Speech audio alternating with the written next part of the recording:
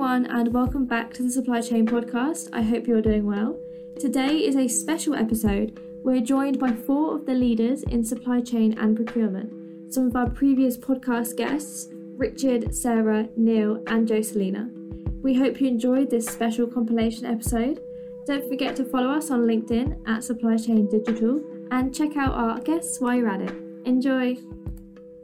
Hi, I'm Jocelina Peralta, Thought Supply Chain Leader based in New Jersey, United States. Hi, my name is Neil Burton. Until recently, I was the lead for Ernst & Young's procurement practice globally, and now I'm a principal at my own firm. Hi, I'm Richard Seal, a Managing Director of Delaware Consulting, a global SAP systems integrator. Hi, my name is Sarah Barnes-Humphrey. I am the host and founder of Let's Talk Supply Chain and also the CEO of Ships, a new supply chain tech platform.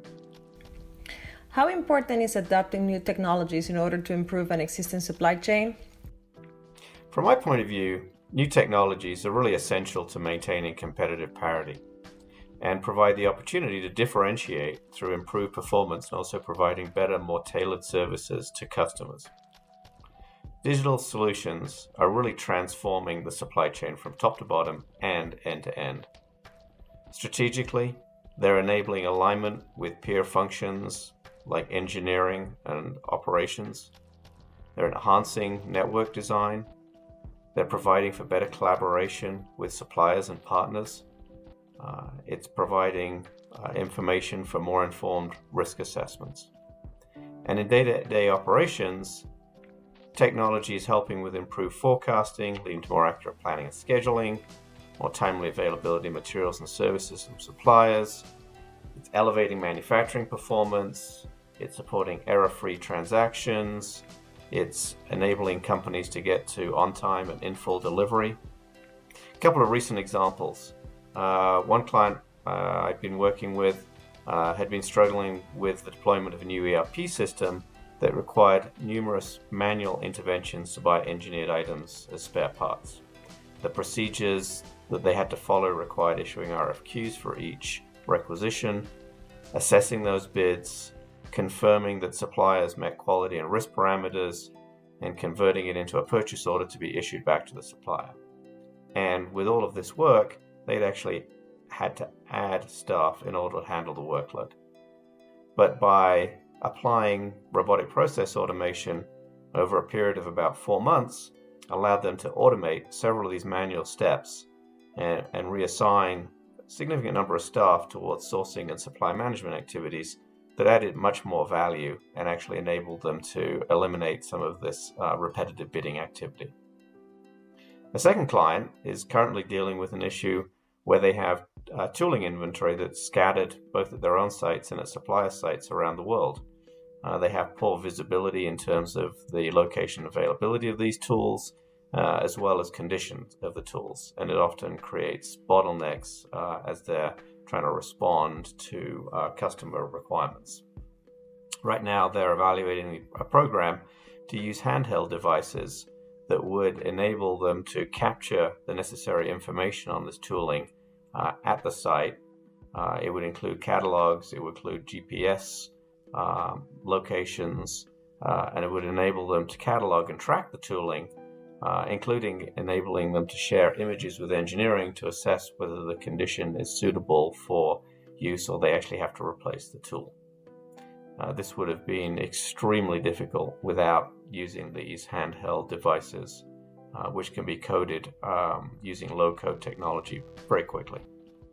Well, I think that it is very, very important. Obviously, with the pandemic, things have really sped up exponentially for business, supply chains, and organizations really globally. I just heard a stat that 67% of freight forwarders are now looking for technology to really help them create more efficiencies in what they're doing on a day-to-day basis. And that is just the freight forwarding market. You talk to any startup in technology right now, in supply chain technology specifically, and they are really, really busy because supply chain professionals are now being able to take what they were looking at as far as technology off the back shelf and bring it to the forefront to really create efficiencies in the supply chain right now. And that's exactly what we are doing with ships as well, bringing freight forwarders and mid-market shippers together in one trusted environment. This is very important. New technology will form a key part when improving and enabling an existing supply chain. A digital core, such as SAP, will be the foundation that supports your end-to-end supply chain, ensuring supply chain risks can be foreseen and better managed. This digital core should support and help create a robust supply chain and help drive critical benefit improvements throughout the business. Examples include reducing costs and improving productivity. This could be delivered using advanced robotics. Providing better and faster decision making using artificial intelligence. Enable better end-to-end supply chain visibility and traceability. This could be achieved using blockchain technology. Improving supply chain planning using new advanced scenario planning tools such as IBP from SAP. Ensuring customer and supplier intimacy through digital connectivity along the end-to-end supply chain. And finally, reducing costs by manufacturing locally using technology such as 3D printing.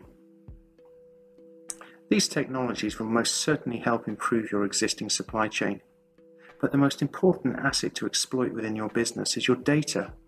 Using your data with tools such as artificial intelligence and predictive analytics will help drive significant benefits throughout your extended supply chains. More than ever, it's proven to be a wise investment that companies will see valuable returns tenfold. Investment in right-sized technology will serve as a key enabler to increase speed and better the quality of decisions based on insight and data intelligence. It is important for supply chain operating models to remain flexible, to adapt, to have scalability, where technology will play a fundamental role alongside talent and human capital investment. What does a post-COVID supply chain environment look like? Do you have any predictions? Well, that is definitely a loaded question. I don't have a crystal ball. I think that really, technology obviously is going to play a huge, huge role. We're also going to see more companies taking a look at working from home, working remotely, having a hybrid model of people coming into the office. We're going to have more protocols around warehousing. We're probably going to see more adoption of 3D printing. And a lot of people are talking about just-in-case inventory instead of just-in-time inventory to really be able to help them be agile in times like this and moving forward. We're going to see some diversification of suppliers where we're moving manufacturing globally to different locations. I know that, we were talking about glocalization, which is really where you've got overseas manufacturing, but they are manufacturing and supporting local markets rather than the global market as a whole, which we've seen in the past. So there's a lot of things that supply chain leaders are tasked with right now in taking a look at their different approaches, different strategies, and it's going to be really fun and interesting to see what they come up with. In terms of what does a post-COVID supply chain environment look like, I have to say that, from my perspective, there's a huge amount of turmoil in the world economy right now, and COVID is only one contributor to this. I don't believe that the pandemic itself changes the fundamentals around demand and supply for most industries. Clearly, there's some exceptions like air travel and commercial real estate. But raw material sources are going to remain in the same places. Big industrial infrastructure isn't going to move dramatically. Comparative costs and capabilities at the country and regional level aren't going to change significantly. I do anticipate that companies will look to shift some activities closer to their customers, and they'll increase inventories from a just-in-time level that they have been. But hopefully the pendulum won't swing as far as to make this just-in-case inventory. I do believe companies are going to have contingency plans and will monitor supply chain risk more closely. And I do think actually that supply chain risk is going to become a key function within the supply chain organization, reporting directly to the Chief Supply Chain Officer. And along the lines of what we were talking about earlier, I think that technology deployment will accelerate, both because digital capability is enhanced, but also the technology will increase productivity and eliminate manual worker activities that could be disrupted by any kind of a repeat or continuation of the pandemic. Looking to the future, this will be an opportunity to simplify an organization's supply chain, potentially bringing back some of the company's manufacturing capability locally or near shore. But the impact of this will require a change in the overall company's business strategy, which could involve redesigning the entire supply chain and not just replicating the same supply chain onshore. Companies will need to take a very close look at their extended supply chains beyond just tiers 1 and 2 and consider the risks of their business and the ability to meet new unpredictable customer demands.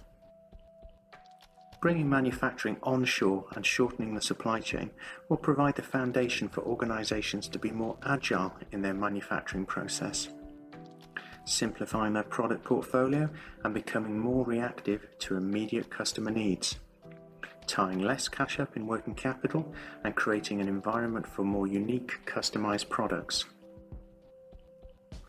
And all this is enabled by a more connected digital supply chain, built on technologies such as blockchain, AI, predictive analytics, and more advanced robots such as cobots, also known as collaborative robots. Interesting question.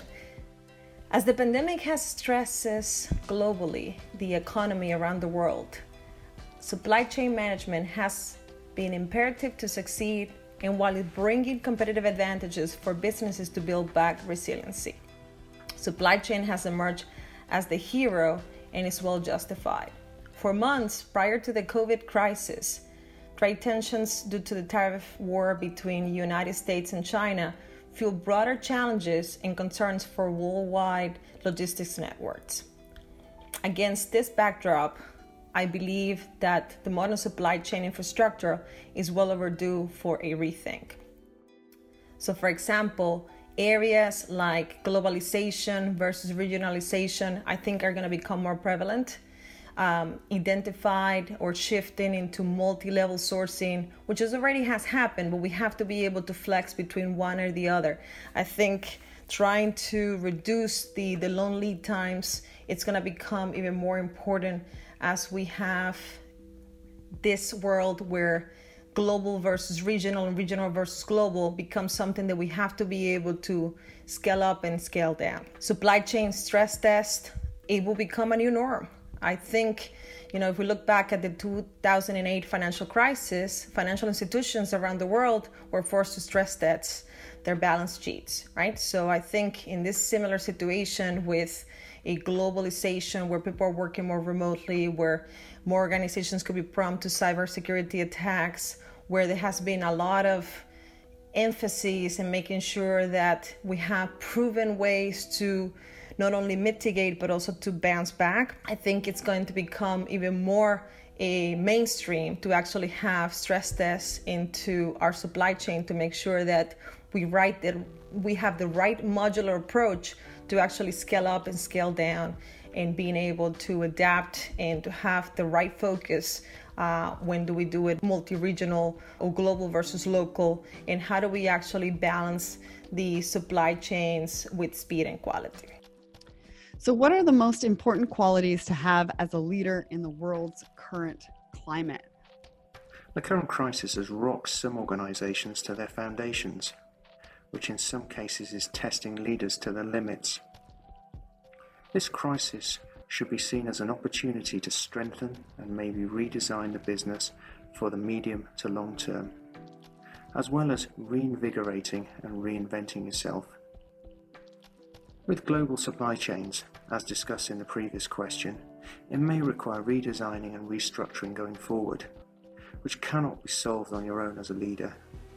It will require making bold decisions and bringing together and listening to many parts of an organization, such as manufacturing, procurement, supply chain, sales, finance, across many different cultures and then communicate a clear vision and path forward. Most importantly, in a time of crisis, it's about understanding and considering the people in your organisation and their well-being, developing a clear, tactical and strategic plan, and keeping everyone focused on making the company a success. So in summary, the most important leadership skills in the current climate is listening and having empathy with your employees, being able to communicate your future tactical and strategic plans, and finally, being confident and decisive in your decision making. I don't think that the important qualities have changed. Yes, it's a difficult environment, but we still want servant leaders that enable their teams to be effective and successful. I think we still want leaders that develop and communicate a vision for the future of the future that their teams can walk towards. I think we want leaders that are prepared to be bold, to take advantage of new opportunities, but at the same time use data and analytics to inform decisions.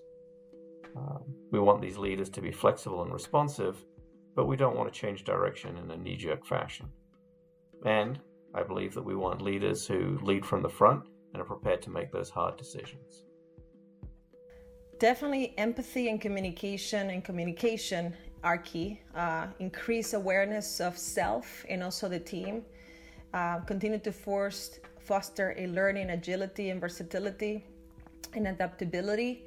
To also, it's important to have a common purpose and document, especially in terms of uncertainty, where are we heading, listen to the team, build that culture of where we value diversity of thought, diversity of views, that it enrich the full perspective, but at the same time, we'll also be in the anchor to actually, or driving organizations and propelling organization forward.